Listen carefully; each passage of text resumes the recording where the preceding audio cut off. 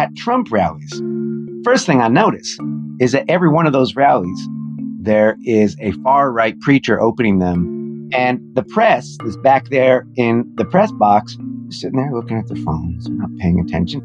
And it's not just they're not paying attention to that language, which it's inoculating the crowd, most of whom are not churchgoers, but now we are engaged in holy work. The preacher is almost always black or Latinx, and the crowd is mostly white. I can't be racist, and I must be holy, because look at that black man up there saying, God bless you, right? And the press pays no attention and doesn't report it until Trump starts winning evangelical votes. And our political press says, how could this possibly be happening? That's political journalist Jeff Sharlet describing a scene he witnessed over and over as he attended Trump rallies in Iowa during the 2016 and 2020 elections. You're listening to Inspired by Interfaith Voices. I'm Umbreen Khan.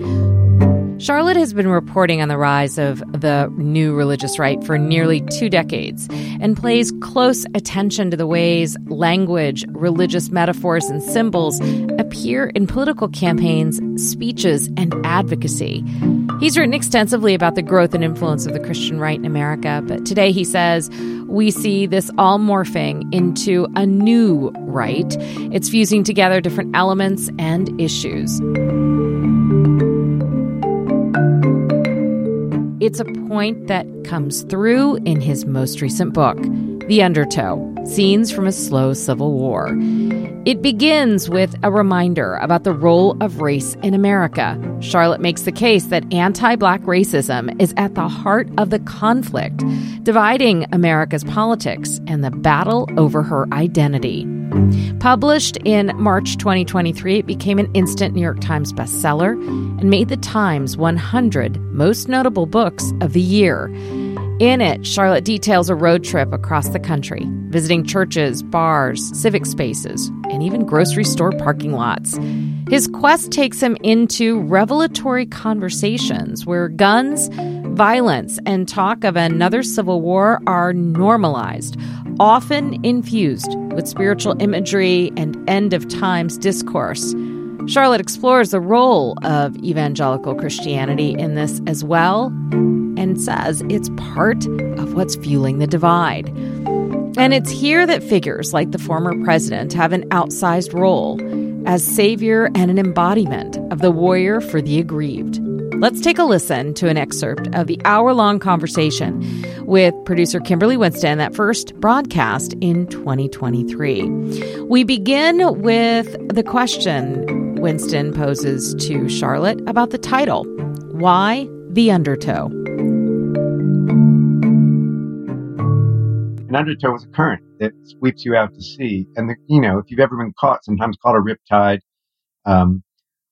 it's not sort of visible. You're swimming along. You don't realize that you're moving away from shore until it's too late. In the worst case scenario, you swim frantically against the undertow. Bad idea. Yep. So I thought there's been some forces that have been pulling us out toward this moment of Trumpism, and we haven't been paying as a country and really as a planet, because it's a global fascist moment, haven't been paying enough attention to them. And then suddenly here we are. And we hear some folks sort of looking around saying, I can't believe this. How did we get here? In The Undertow, Sharlet is attentive to the distrust and the growing belief that many see a civil war as potentially necessary. He cites the militaristic rhetoric and messages coming from prophecies online and those delivered in pulpits and parking lot rallies, where guns are prolific, and so is the spiritual and holy war language. Sharlet details also how former President Trump is viewed as a messianic, savior-like figure, along with others, including Ashley Babbitt. She's a small businesswoman, Army veteran, and insurrectionist who was killed on January 6th on the Capitol grounds. Sharlet describes how the support among QAnon conspiracy groups has moved offline into real life, and how that community is continuing to grow and organize. As we get back to the conversation, Winston asked Sharlet if the militancy conveyed in holy war language is a distortion of Christianity.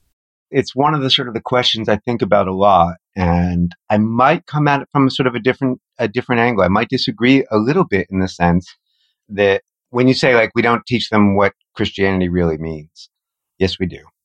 Christianity is real, and I think a good way for thinking about that, because we could say, oh yeah, but they're cherry picking, and sure, they can say, I come not to bring peace but the sword, but you're missing the metaphor.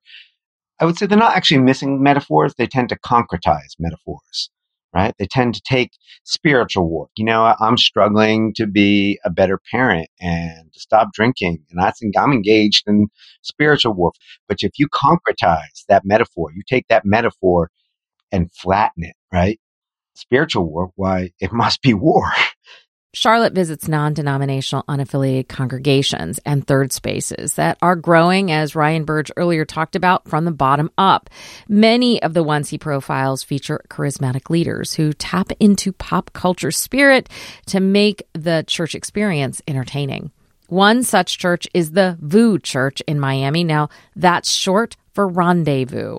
It's a mega church known for its prosperity gospel messages, light on theology and full of celebrity. God's done so much this year that when we start to reflect, I really am. I'm blown away.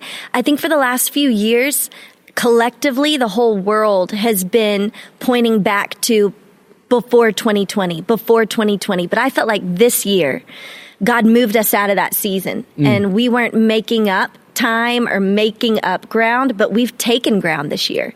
God has poured out his grace on our church. He's expanded our family. He's done so much, and I'm just really grateful. VOO's origins began with a reality television show, Rich in Faith, that featured Pastor Rich. Unlike QAnon and the militaristic spiritual holy war language, Sharlet explains why he also counts this in the Undertow. VOO is a very empty church, but I do think it's part of the Undertow. I wouldn't say it has no theology. It actually comes from a various conservative Assemblies of God background, but it's so emphasizing your pleasure, your satisfaction, your glorification, right? Super hipster church. Pastor Rich likes to point out that he looks like Leonardo DiCaprio, and he does. He might look better. He's wearing $1,000 sneakers. He's the pastor who performed the wedding for Kanye and Kim. He's Justin Bieber's pastor. He preaches a lot about looking good. His congregation looks good. They meet in the really super hip art district of Miami. There's all kinds of beautiful galleries, and also 96% of the children are below the poverty line. So what do? You hire cops to keep those kids out of your church. But you have to have a heart for the poor, don't you? So one day a week, you all gather at a community center where you've got a few homeless guys stored away, and then they are paraded out. One per table, please, so that everyone can crowd around them and relate. That's part of the Undertow. Those kind of hipster movements that typically come from much more conservative churches are reaching people who weren't going to go to the openly political church, didn't understand themselves as right wing, but they are slowly being pulled out. I can't say VOO isn't, I can say it's hollow, but I can't say it isn't Christian, because in that place, that is what those Christians have chosen to be. I can't say the Church of Glad Tidings that I go to, a militia church. They have militia meetings on Tuesday. Now a nationally prominent church on the right-wing major figures like Candace Owens go there to speak. They don't have a cross anymore, because that's just not what time we're in. We're in wartime. The pulpit is made of swords. And I can't tell them also that they are not real Christianity. I can't say, how could you possibly interpret Christianity as a war religion? The history of Christianity is infused with war religion. They emphasize that. And I feel strongly about this because I think so many really great people, they want to say those people are fake Christians instead of wrestling with the fact of they're in the faith too.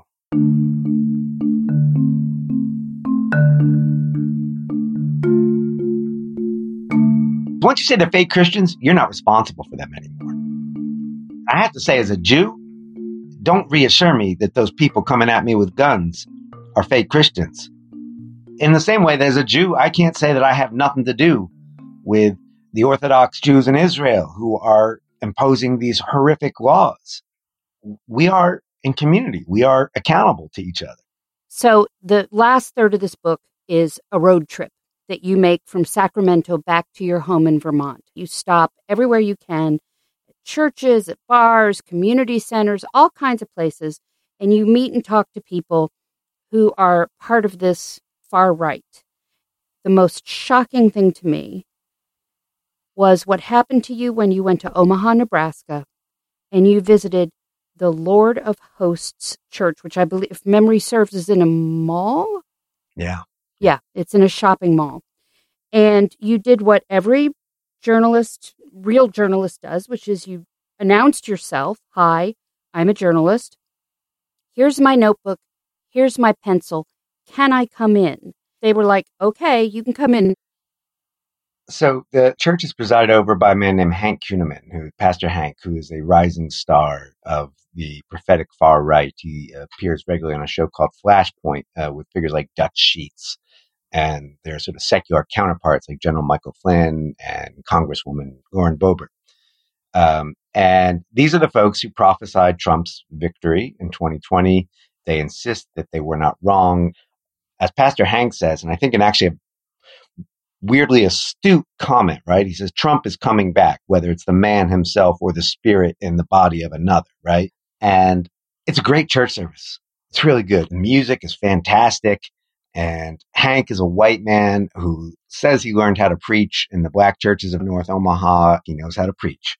The message is terrifying. The message is one of war and not figurative at all. We are going to fight a war.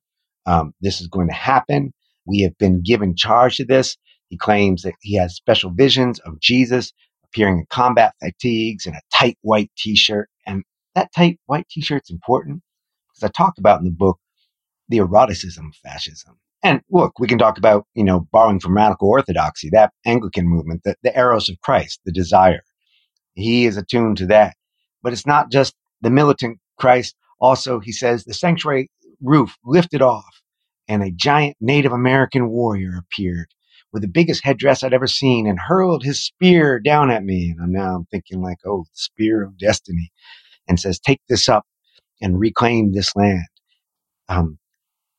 The Native American passing his weapon on to the white man instead of the white man stealing, right? Now it's the white man is the rightful heir to this figure. It just keeps ramping up like this until he finally comes. He loves to do imitations of voices, and he starts talking about there's men with guns in the back. They're in tactical gear, body armor, matching body armor, all black. In the back of the church, in the back of the sanctuary. Mm-hmm. Yeah, back to the sanctuary. And these guys, meanwhile, though, look like commandos. They are a sort of paramilitary force of the church. And he says, I've got them back there. Why do you need men with guns? He imitates a voice, and he says, because angels are armed. The church is armed. But you can't see the angels. So men with guns are the earthly embodiment of these angels. You sure can see that guy with a gun. And then he says, it's like Psalm 23. Yea, though I walk through the valley of the shadow of death, thy rod and the staff. But he says, thy rod. Well, I did not put in the book. He does a hip thrust. It's not accidentally foul. No. It's like, thy rod, it is thy rod, thy gun, thy phallus. And he said, the rod is a gun. Well, I'm pretty, this is some service. Afterwards, I go to speak to them. No. They're body pushing me out. All right. They say, I got to go. I go out in the parking lot. I'm not on their ground. And I get to speaking to three women who have traveled to be there. They're not members. We're on public property. None of us are members. Talking about God. And they're telling me about the need for civil war and the problem with the cities. And the cities have a little too much diversity. And along comes a church usher. Blue blazer, white shirt, just like what you'd imagine a church usher looking, except he's backed up by a gunman, full body armor, dead eye, just like one of these guys who wants to be tough. And they just tell me I cannot be there, but I'm older and I'm more careful. But I start to, and I say, but wait a minute, I brought a pencil and you brought a man with a gun. And I got this mechanical pencil. And I'm clicking it, like the red. It's like, like in a movie where someone like opens their revolver and empties the bullets. I'm like, look, I'm clicking the legs. And it's just back and forth. And the usher is kind of leaning in, sticks out his jaw, starts to grin a little bit. And I'm realizing these guys are going to escalate. I've been in this situation before. They actually are. And I realize where we are. I mean, they feel secure because I've already said, they said, oh yeah, you go ahead, call the cops. They know who's coming, right? And I say, and I just one more time, I say, I brought a pencil, you brought a gun. And Marquise, the usher, leans in and says, how do you know I don't have a gun? I've been in scarier situations, but something about that felt like this 20 years of reporting, something has changed. That hasn't happened in a place like that before. You could always go, and I'm a lefty writer. I am transparently subjective. I'm not going pretending to be objective. I've been welcomed in every kind of far right place. Not because they were fooled, because they thought maybe they were going to convert me, or they thought like, what our message will get through, or because they believed in free speech. And now, and I've talked to other journalists who are observing the same. Now those doors are closing. I mean, they told me I might be a demon, and the pastor had actually preached against me from the pulpit.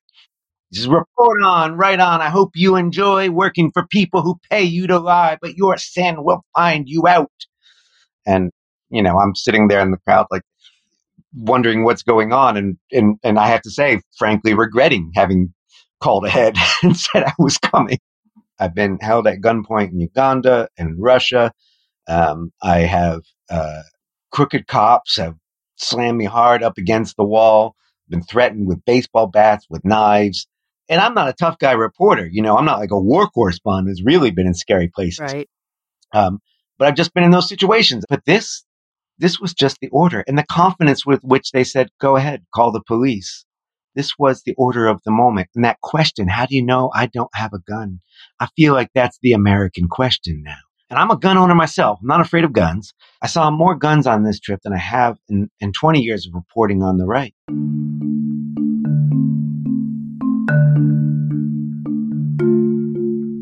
I think one of the really serious concerns that we have to contend with is that we live in a moment of global fascism. I mentioned I'd been at the wrong end of a gun in Uganda and Russia. It's because I was reporting on fascist movements there. And unlike the last moment of global fascism, there's not really a countervailing force.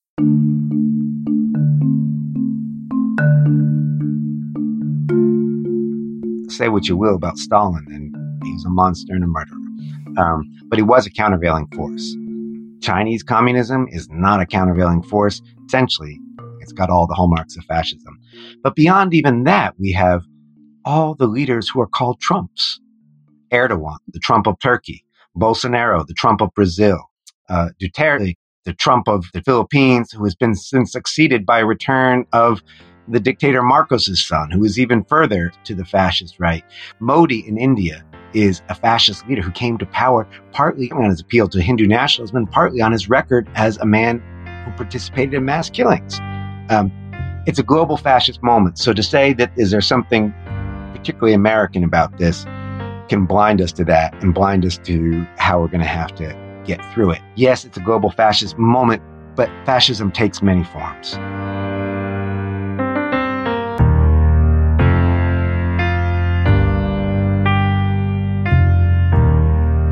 That's all for this week's show. If you missed any part, you can stream it online at interfaithradio.org. While you're there, you can also learn about us, read the show notes, sign up for our newsletter, and explore the archives. You can find our podcast on Apple Podcasts, Stitcher, or really the podcaster of your choice. Just search Interfaith Voices. And while you're there, help us out. Leave a rating and a review. It helps others find us. Music by Blue Dot Sessions, and a special thanks to our founder, Maureen Fiedler. This week's episode was produced by Kevin McCarthy and Kimberly Winston. Inspired is a production of Interfaith Voices. We're a nonprofit, and we rely on the generous support of our listeners to bring you this show. I'm your host and executive producer, Umbreen Khan. Remember to stay safe, stay well, and stay connected. I'll see you next week. Political journalist Jeff Sharlet